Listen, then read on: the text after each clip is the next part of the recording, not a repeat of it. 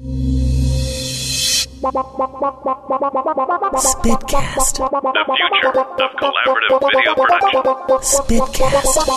News, information, conversation, collaboration. Spitcast. Hi, I'm Michael London. Welcome to Spidcast, the future of collaborative video production, brought to you by Spidvid.com and sponsored this week by Indie Source Magazine, where they believe free is better. And you know what? I think they got a point. On this episode, we're talking with Brittany Powell, an actress you've seen plenty on episodic TV and movies too, and lots of other things. Also, David Beeler will be here. He's an actor, writer, and web creator. David is certainly one of the pioneers of the new media, and he has a great story to tell that will take us to at least 2 continents. First up is, well, ladies first. She's an actress, producer, and I'm told an all-around awesome chick. Brittany, thanks for being with us today. Thank you. Thank you for having me. I'm looking forward to this. So, tell us a little bit about Brittany. Well, I'm an Army brat. I've traveled the world just in being an Army brat, because that's what we do. And I would say that translates into one of the reasons why I moved to Los Angeles. The career path of an actor is very much a person who has to fit into new environments quickly and make themselves at home and make new friends randomly and get sent across the world to go on location and so forth. So I find that being an Army brat was good training for being an actor. Well, I can see that.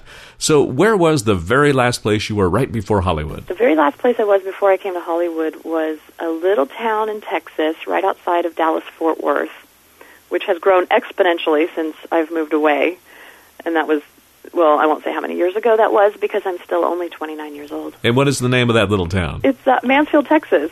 In fact, I just found out from my parents that Kelly Clarkson now lives in Mansfield, Texas. I knew that she had been from Burleson, but I had no idea that she went ahead and made the big move to Mansfield. Well, you'll have to fight her now for hometown girl billboard space. I know. When I come to town, she better scoot aside because I want to be on the front page of the newspaper. Don't blame you. So tell us about that path. Army brat, lived in 10 or so places, new school every year. Well, actually, when I was about 6, I would say, my father was an officer, so he would always get options of where we were going to be stationed next. And I swear to God, that's when I would pull out the map and a ruler. And whatever was closest to L.A., that's the one that got my vote. So when we had the opportunity, I was born in Germany, but then we moved back to the States and traveled a bit. When we had the opportunity to go back to Germany, of course that's the one my parents chose, but I'm thinking, no, I think Phoenix is a better option. Phoenix, because it's closer to L.A. Good thinking. And what about early performing opportunities? Mostly I started just doing family stuff. Whenever we would have family functions, I would write little plays, and I would enlist the help of the friends and families that were there and make them perform. And then I didn't understand when they would get nervous in front of their parents. I'm like, we're just acting, and they're your parents. They love you. Just do it. And then I would get all frustrated if they got all nervous. And then I started doing community theater. I would do UIL competitions, and they were one-act play competitions in high school. And what I realized was that I would win. And I loved getting the ribbons and the trophies and stuff, but I realized very quickly that if I moved to Los Angeles and did this as a living, that I could get those little green bio-survival tickets that we call dollar bills. And those were my trophies that I preferred. So I just went ahead and I was like, I'm moving to L.A. I'm going to make my living doing this. All right, all about the Benjamins. What is UIL competition? UIL competitions, they're one-act plays. So you'll take an entire play and you'll go through it and just start editing down lines or even scenes and turn the entire play into one act. And then you perform them starting at the just the little district level, and then you would move to regionals, and if your entire cast continues to win, then you go on to state and so forth. Our cast never actually made it to state. We were always beaten by Martin High School, so I'm going to go back and punch them. Darn those Martin High goons. So we fast forward a bit, and you finally land in Hollywood. What do you think? I loved it. I originally came out to Hollywood because I accidentally was in Playboy. those girls of kind of things, just one of the little, those little side picture ones they do. And the editor saw that, asked me to be a playmate, so they started flying me out to Los Angeles a lot. And when I was out here, I was meeting agents, and they told me point blank that I'm marketable, that I'm talented, and that if I would just move out here, that I could actually start booking work. So that's what I did. I just packed up my little car and tripped it on out here, and I started booking work right away. They were right. So that's what brought me to Los Angeles. And then once I got out here, I started booking work right away. Lots of commercials and a lot of episodic television. Anything that Aaron Spelling had done. Wait. Tell us where we've seen you. Oh, my goodness. Anything Aaron Spelling has ever done. I've been either a recurring role for half the season, or I've been a series regular for, like Pacific Palisades. I was a series regular on that. Then Stu Siegel Productions, he would do all of the, Silk Stockings and Renegades, all those kind of shows. And so they would bring me down and just keep constantly casting me in those shows. And then nighttime episodic was the majority of my career. And then films, I had not a little film, it was one of Icon Pictures' first venture into feature films. That's Mel Gibson's production company. And that was a movie called Airborne, which is a coming-of-age movie, and I was the lead female in that. Just the cutest little movie, and I still meet people today, kids who are still addicted to it. And, in fact, I went and rented a car the other day, and the guy behind the counter, I walked in, and he looked at me and he goes, Airborne, right? I was like, but how do you know this? I'm, like, ancient compared to those days. How do you even still recognize me? So he says Airborne, and your first word should have been upgrade, right? Oh, yes. And don't think I didn't. I got the upgrade. Good for you. So you're really living the working actor's dream. You're working a lot. You're being seen. You're making your contacts, all in traditional media. Then you take a sharp right and head into the web world. Tell us about that. This I owe to my business partner, writing partner, acting partner, best friend, Tom Conkle. I was at an audition for a commercial, and I was just kind of being a little smartass, kind of in my own little world, but funny, I don't know, it's kind of quirky. And I realized there was a human being very close to me who was laughing at all of the twisted things that I would say out loud to myself. And so he and I started saying weird, twisted things out loud to each other. And after the audition, I followed him to the parking lot, and I told him that I have to know him. And we became friends, and he had been working on a script called Safety Geeks SVI, and very Monty Python-esque. But in getting to know me, he realized that I was the lead female that he had written. And that started our ventures into the web world. It got a wonderful reception.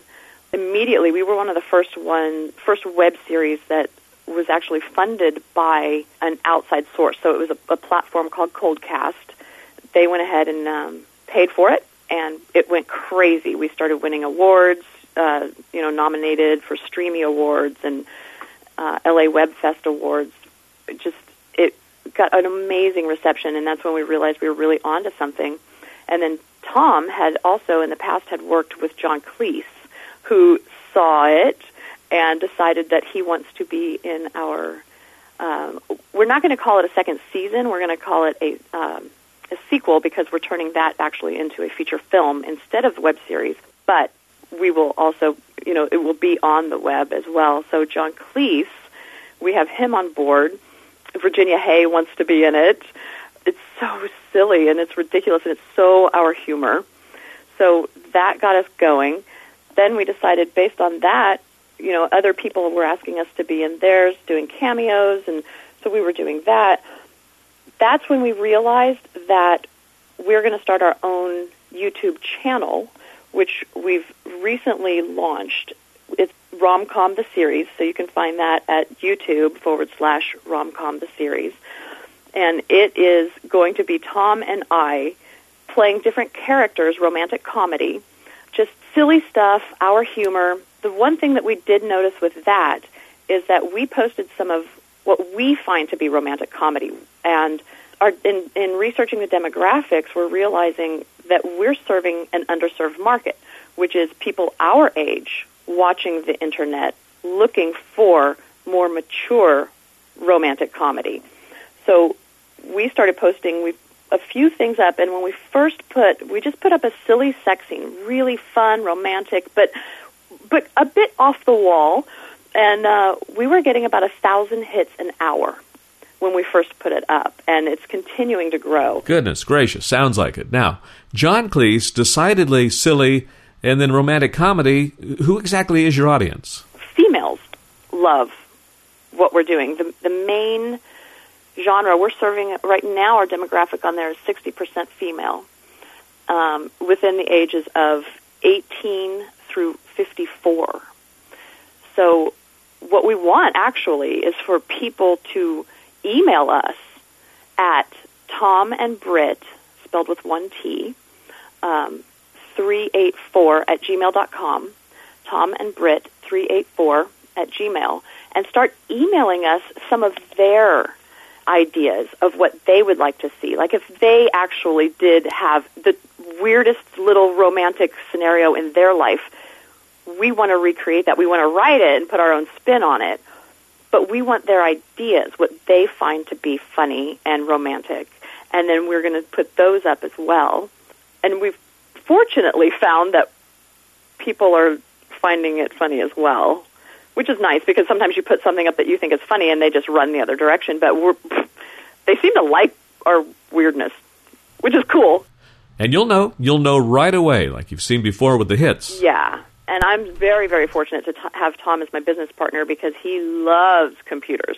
So he has all the different spreadsheets and everything that are telling us what countries are from. You know, for instance, Safety Geeks, when it first launched, we were very big in the United States, but now we're finding Saudi Arabia. We're spiking in Saudi Arabia right now, and we can't exactly explain it, but we aren't going to complain about it.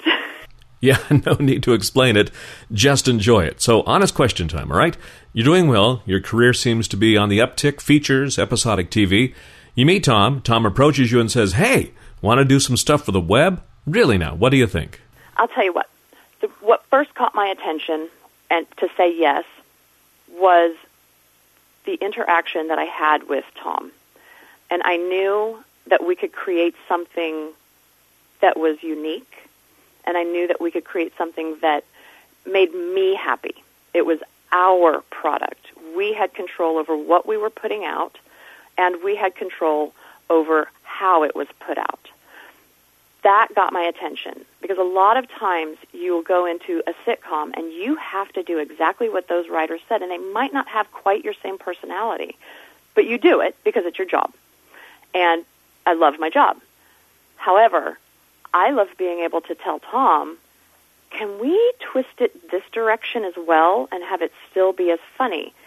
And then we can mull it over, we can, twist it, tweak it, and do that sort until we make it what we want. And then we put it up, and if people like it, they like it. If they don't, that's okay, because somebody likes it. There's not one guy sitting in an office somewhere that it's his opinion of what's funny. It's actually out there for the public to determine, and if they like it, they can go to it and watch it. Now, you know what? For my money, that is the single most exciting thing about this venue. No gatekeeper.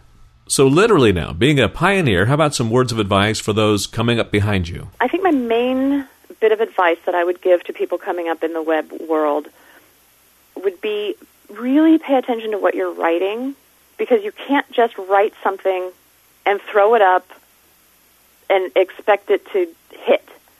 You know, you've got to pay attention to the actual quality of the writing, and then pay attention to the quality of production. You know, a lot of people on the web, they'll have an idea on the weekend, and then they'll shoot it over the weekend and get their friends together, and they're not real actors. They should hire real actors to portray the characters they've written, instead of saying, I want to be on TV, so I'm going to write something and just put it up there. Don't just put it up there. Make sure it's good enough to represent you as a writer, as an actor, and as a producer. Because that is what I mean, it's going to live on the web forever. And if you're just putting up crap, then that's what people, when they do go back 10 years from now, and they're like, who's this person? And they go back and see it, they'll be like, no, they suck. I don't want to watch it. So truly pay attention to the quality of what you're doing and, play to your strengths. Wonderful words of experience there. So Playboy, did it hurt or help? You know what? Playboy helped, I have to say. It was right around the time when Pamela Anderson was making it okay to be a Playmate and an actress. At the time, I actually turned down Playmate. I shot my centerfold, and it was right before Pam made it okay. So I was noticing that a lot of the other Playmates who were trying to be actresses, they were losing jobs. Even after having booked the job, they were getting fired off sets once the producers realized that they were Playmates. So I backed out of the centerfold. But what I got out of that was connections. I actually met my first commercial agents through Playboy. And we didn't promote that I was a Playmate or that I, had worked for Playboy or anything. But I did continue to do the lingerie issues as a way to pay my bills in one day so that the rest of the month I could be going out on auditions. He was married to Kimberly Hefner at the time, and she was very strict at the mansion. So when they would bring me out, they would put me up at the mansion, and I didn't have to worry about lecherous old men trying to say, well, I can help you, baby, but, this is what I like. And I didn't have to worry about that because she was like, anybody in the swimming pool, you got clothes on. I got a baby running around this house. Or when we would have the Sunday night movie nights, it was just his closer friends that they trusted. It wasn't really just kind of anybody who thought it would be fun to go see a bunch of hot chicks. It was people who actually had integrity and had something to say in the entertainment industry. So I met some really wonderful people that way, and some of whom, I've remained in contact with since. So Playboy, I loved, and I would do it again. Interesting. So what can you tell us about your experience with collaboration? I think that what you guys have going with SpidVid is incredibly helpful to the independent producer, because we can come to you and say, hey, look what we've got, and then you have a whole targeted audience that comes to you guys to say, I have this to offer, but I'm lacking in this area. And they have that to offer, but they're lacking in that area. So it does become very much a collaborative effort, and with people of like mind. So that, to me, is invaluable. So thank you, SpidVid, for existing. It is invaluable what you guys do. Very kind words, Brittany. Thank you so much. But the only way we exist is because of people like you. Oh, well, thank you very much for saying that.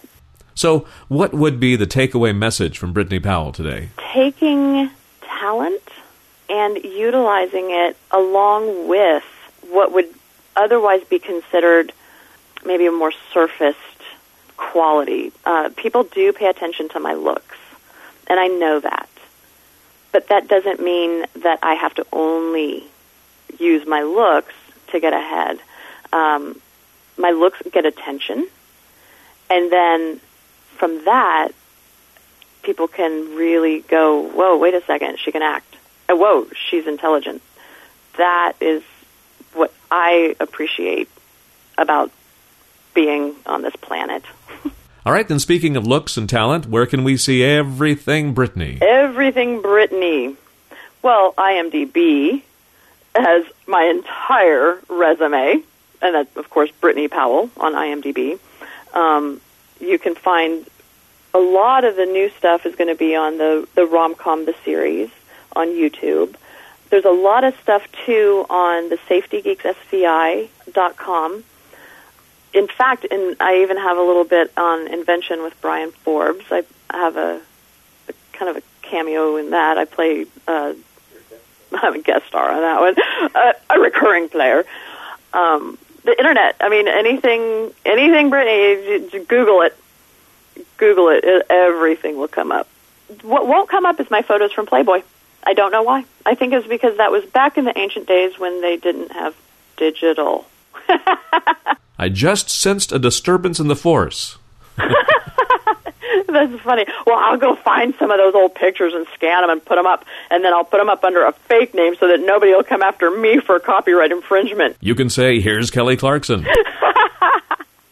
I'll say, Kelly, can you just come here and say a few words standing next to me, and then I can pop up under your Google searches too? Always thinking. Brittany Powell, thank you so much for joining us today on Spidcast. Thank you so much for having me. I had a great time talking to you. Spidcast. Spidcast, brought to you by Indie Source Magazine, the fastest-growing independent filmmaker resource and the only free publication of its kind.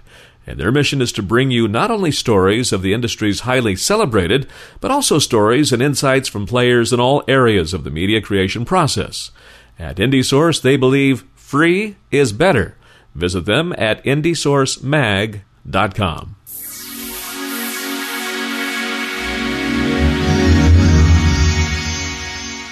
Let's continue now with the Spidcast. Joining us is actor, writer, and web creator David Beeler. David, welcome to Spidcast.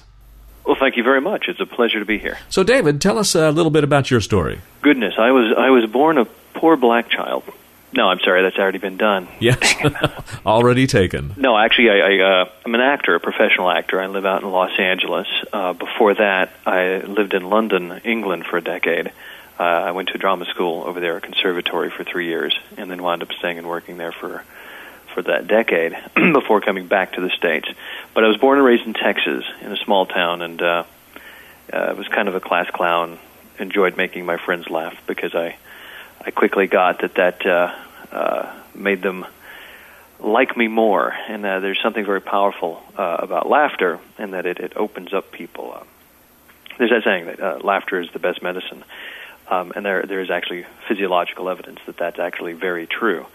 I did all this stuff as a kid, got in local theater, did a local television show, and by the age of 15 I decided this is what I wanted to do. But when I was in about 5th grade, my mom used my full name, and I knew I was in trouble. So I'm thinking, what did I get caught doing? And she goes, I got a call from your teachers. And I'm like, oh, what did I get caught doing at school? She said, well, they're very concerned about you. And I thought, well, my grades are good. And she said, they think something might be wrong with your brain. And I was like, what? So it turns out they thought I had an equilibrium problem because I had gotten so good at walking into desks, bumping into doors, and just falling over, doing these pratfalls to make my friends laugh, that they thought something was actually wrong with me. So I kind of blame my teachers that I don't have Jim Carrey's career because my mom told me to put the brakes on that, which I did. But by the time I was 15, I knew I was going to be a professional actor, and that's what I was going to do with my life as a vocation. So spent a couple of years at UT Austin in Texas on a scholarship, and then applied for this school in England and got accepted, which was a real coup, and I didn't realize at the time it was kind of as big a deal for me as it was going to be. And then I was paying for school, so I had to pay for a lot more of school by going to this conservatory in England, which was the Central School of Speech and Drama. And so I wrote and produced plays in Texas to pay for my training in England. And that actually worked. So it was ironic that I paid for school by doing what I was going to school to learn to do. Well, how cool is that? I'm sure this has helped throughout your career so far. It was pretty cool. It was a big learning experience to get to school for me as it was being at school.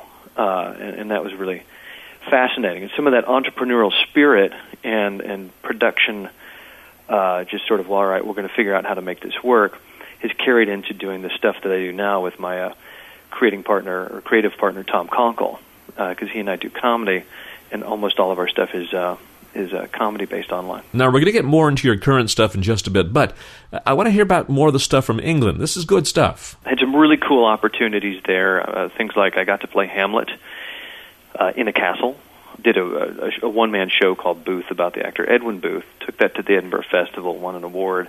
A director who saw this wanted to work with me. She said, we need to retool the script, and before you do this show again, which was about Edwin Booth preparing to play Hamlet after his brother had assassinated Abraham Lincoln, John Wilkes Booth, she said, you need to play Hamlet. I was like, well, it's on my list. And she said, no, you're going to do it. So I wound up getting to play Hamlet. A company I was working with, touring around England doing Shakespeare, we actually got to play Hamlet at Kenilworth Castle. So that was an amazing experience for me. I'll bet. So you worked your way to England, played Hamlet in a castle, no less. So in your mind, had you arrived? Were you successful? I do my goals between Christmas and New Year's every year and realized, am I doing what I want to do? And I'm like, yeah, I'm an actor. I'm earning my living. I was like, this is great. I thought, is this really what I want to do? And I went, well, if I could do anything, I'd work in movies. And I thought, oh, well, I'm in the wrong place, because they don't do that many films in the UK, sadly, because when they do them, they do them very well. So from there, I thought, okay, I'm going to pick up and head back to the States. So I took a reconnaissance holiday, came out to Los Angeles, and stayed here for 8 weeks with some friends of mine from drama school, and found, much to my delight, that it was actually a very nice place. And in being here, one of the things that happened along the way was when I first got out here, I thought, gosh, I haven't done comedy in years, and that's something I really loved. That's partly what got me into acting. So I signed up with LA Connection, which is a place out here that does improv, and had found that some of the other places that are very famous for improv, you have to go through years of their training programs before you get to perform. But LA Connection had a fast track where you could do that within a couple of months. And so I thought, oh, well, that's what I want. So I did that. A group of us kind of got bored there, splintered off with some people from the Groundlings, and created a new sketch troupe. And one of the guys from that group, which fell apart fairly quickly because different people wanted to do different things, so the group fell apart. But one of the guys later was producing a show called Beyond the Fringe, which is the seminal British revue that launched the careers of Peter Cook, Dudley Moore, Jonathan Miller, and Alan Bennett.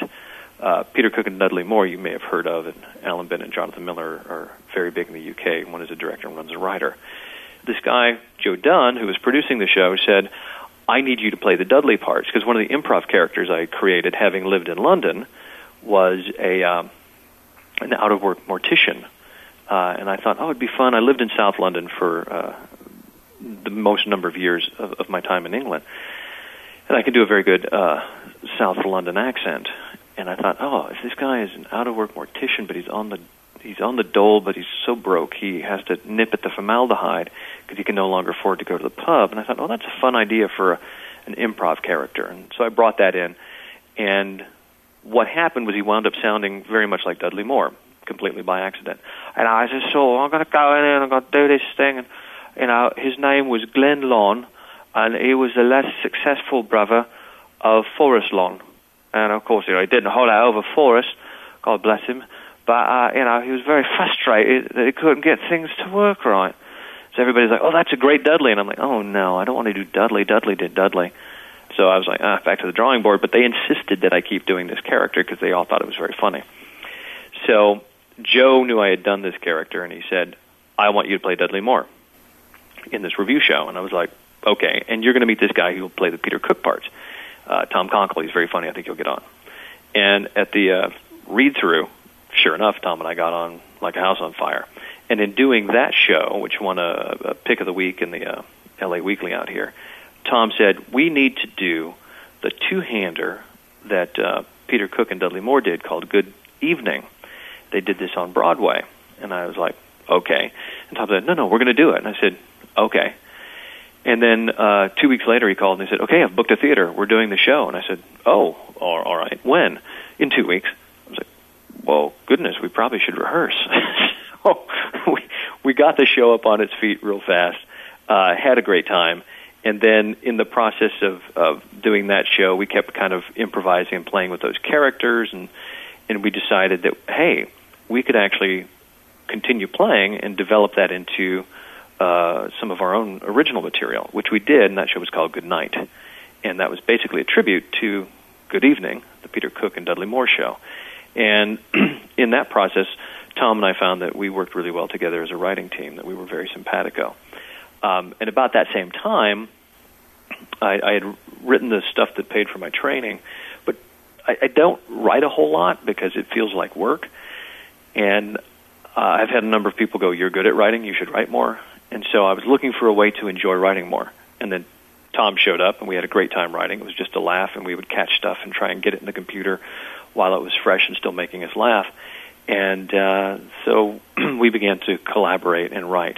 And around about the same time, I joined their sketch troupe called Lester McFlap. And we were doing live sketch shows. We did them in different places around the country at different festivals and all around L.A. And about that time, a guy came to one of our shows and said, I think we should do a television pilot. And we said, okay. So we wound up producing this TV pilot called McFlap, with an exclamation point, and not the musical, but just McFlap. So we produced this pilot, and it was greenlit for all of a long weekend before it fell through the cracks in the Vivendi sale when Universal was bought by Vivendi and a lot of these other TV cable networks that they owned, all seismic shifts, people losing their jobs, and so we fell through the cracks in that sale, which was very frustrating. But at that time, we had already begun doing some sort of interactive media stuff in our live shows and filming things and putting them in our live shows. So when the internet began to come out with an opportunity where there was, the bandwidth was large enough that you could actually post something and have people watch it without it being completely stilted, the very early days of YouTube, then we were like, oh, well, we should put something up. So Tom and I did a sketch, and we put it out, and I think it was in a month or two, we got like 500,000 hits. So here's 500,000 people watching our comedy, which was more than had seen all of our live shows combined over the entire time we'd been working together before that. We were like, wow, this is powerful. So we formed Pithy Productions, and the idea with that was to keep it short and pithy, because at the time that was what it had to be, as dictated by the bandwidth. And a guy had approached us about doing stuff for mobile, and that was still way too early for mobile to have satisfactory mobile video. Nowadays you have that quite readily, but at the time that was sort of more of an idea than a reality. But we got this idea of, oh, we could do this, and we can kind of build a footprint here and then expand it out and hopefully go into new media, create our brand really strong, and then take that brand and move it into old media or the more established media, however you want to look at that. So that's kind of partly how we came to be and how we came to be doing what we've been doing. So is Inventions an outgrowth of that relationship with Tom? Invention with Brian Forbes grew out of a sketch show. Tom and I were doing a two-hand sketch show, and Tom had this idea for this crazy inventor. And, being interviewed in this show that's, the guy who's running the show is trying to do a very serious show, but his guest is just a wackadoo. And we did it as a sketch, and I thought it was a great sketch. And it always got a great reaction. And at one point, Tom said, let's film that. And I'm like, okay. We were doing these little short, pithy one-offs, and so fine. And then Tom later said, I think we should do that as a series, because we had done another live sketch show and we had done another invention. And Tom said, let's do this as a series. And I said, I don't think it will sustain as a series, Tom, because it's a little just, they're little snippets. They are really just little sketches, and there's no kind of continuation in that. I don't see that being a series. And I said, I think people will stale of the same thing again and again. And Tom said, no, I've got so many ideas, they won't. And I'm like, all right, okay.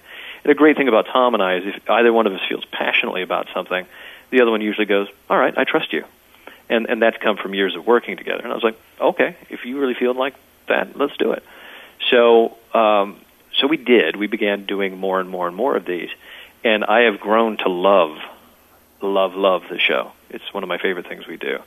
Because I love the relationship between Brian Forbes, who's desperately trying to do something legitimate, and I think for a lot of artists, that craving of legitimacy, of I want to be accepted and do something that's good and be lauded by my peers. Most artists have that in some capacity once they get involved in their disciplines or their craft, that they want their peers to recognize them.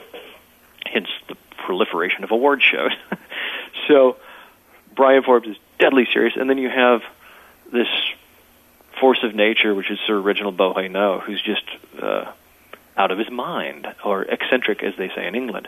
And I think the combination of that is really wonderful. And it's just a very simple idea that relies purely on the writing and the performing and the relationship between these characters. And David, how did you find your audience? Or better yet, how did they find you? we call it our web series that could.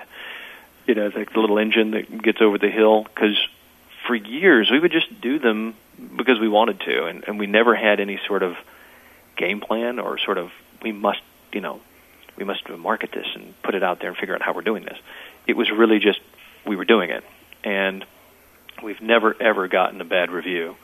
We've gotten tons of great press. Everybody seems to love the show, and we've only gotten positive feedback on it. And a few years in on doing the show, we were like, oh, we probably should look at this. Another positive review would pop up, and that's a neat thing about the internet. In a lot of traditional media, once you have an opening, you air the show and then it's over, and maybe it comes out again in rerun, but it's looked on as a sort of second tier because it's already been out. Whereas with the internet, one of the things we've discovered is there are waves of discovery. We had this very recently where we don't quite know why, but on YouTube our views peaked into the hundreds of thousands out of nowhere. Just suddenly we were getting like hundreds of thousands of views in a week. And it just sort of had this little peak, and it was like, well, that's interesting. We don't quite know why, but somebody somewhere might have discovered it, put it on Facebook, and it just spread virally or something. We don't quite know what that is, although we're trying to figure it out. But isn't that one of the coolest things about being involved in new media, that your show has literally forever to find an audience, and there's not one guy in the ivory tower saying, no, this will not be made? That is phenomenal. Never in history has there been a more democratic platform where you can put what you want to say out there and people vote on it with their eyeballs. So that's incredibly powerful. As you said, there's no man in the ivory tower. There are no suits going, no, we're not going to do this. There aren't gatekeepers other than people wanting to watch it or not wanting to watch it. And that's amazing. That's crazy cool. The fact that, like I said, Tom and I were blown away. And this is many years ago, like I think 2003 or 4, when we put up a video and it got 500,000 views in a month or so, and we went, wow, that's amazing. The fact that many people could see your work. Here's a fun story. One of the things we did is called the Prostate PSA. And it's basically a public service announcement for men's health. And we did this thing. It's pretty funny. It's out there. Prostate PSA, Dave and Tom. Go check it out. But we did it, put it out. Several months later, an old girlfriend of mine from Texas emailed me that her husband had just gotten that video sent to him from his friend in South Africa. Because he was having a prostate issue. And it was sort of one of these things where it's like, whoa, that's circumnavigated the globe to come back to someone I know who says, oh, my God, I saw that in you. And that's happened 2 or 3 times where people I know have said, oh, my dad just got this thing, then it's you. And somebody that I didn't know had sent it to him. And then it came back to me that, they had discovered it. So that's crazy cool. The downside of this very open democratic platform is that there are no gatekeepers, by which I mean for an audience, you sometimes have to sift through a lot of dirt to find a lump of coal, much less a diamond, because there is no barrier at all for submission. So anybody can do anything they want and put it up there. And so, sometimes you have to kind of wade through some not so good stuff to find the good stuff. However, I would much rather have it this way than the other way, where there's who's deciding whether you get to watch that or not. And then the good stuff tends to get, the cream will rise to the top. The good stuff tends to get referred. It gets noticed. People write about it, blog about it. Other people share it. So in that way, the good stuff tends to rise anyway. Right. Not only does the good stuff rise, but the good stuff gets very strong word of mouth, the best advertising for any business at any time in history. Exactly. And that's where I would say if anybody is going to attempt to create video or do a web series, there are a few things I would consider moving into it at this time. First of all is just to look around and see what's being done and try to find a way to either do something that's not being done. And part of that's just because this is an open platform, so no one's going to say no. So this is a chance to do something different, as opposed to trying to recreate a television show without the resources to do it, which a lot of people do, and then it looks like a very sad, sick cousin of something that you could see on television. Do something else. Find a way to use your voice to express your creativity, follow your passion, but do something that's a bit different. Or, if you're going to do something that's been done, for example, like another zombie story or vampire story, which are just, ripe at the moment, then do that really, really well. And one of the interesting things right now is because there are so many good shows out there, production values have gotten very good very quickly. It's sometimes very amazing what people can do with very little resources and still have it look very close to being a TV show. So that is something just to bear in mind, that to be competitive, if you want to, because you can also just put stuff out there and allow this to be a type of film school, where this is where you're expressing yourself, trying things out, learning, and put it up there. And if somebody likes it other than your friends and family, cool. And this is like film school. A lot of film school films get made not to be watched necessarily, but for the learning process that they give. So you could either do this to try and build an audience and have people follow your shows, or just for your learning curve. And actually, both of them will happen. If you're going for an audience, you're going to learn stuff. You cannot help but learn stuff. Now, talking about that very topic, where can we follow your stuff?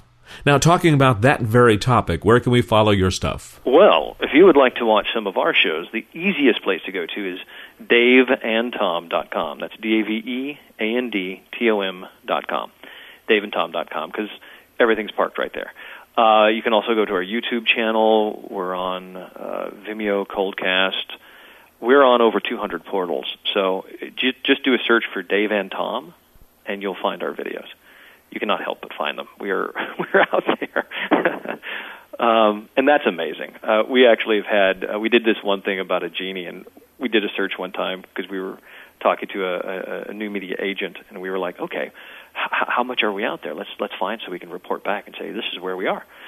And we did the search, and on page, 40-something or 50-something deep into Google, we were on a French genie fetishist site. Yeah, what? But our video was parked on a fetishist site for people who are into genies, because we'd had a sketch about a genie popping out of a bottle. And we were like, what the hey?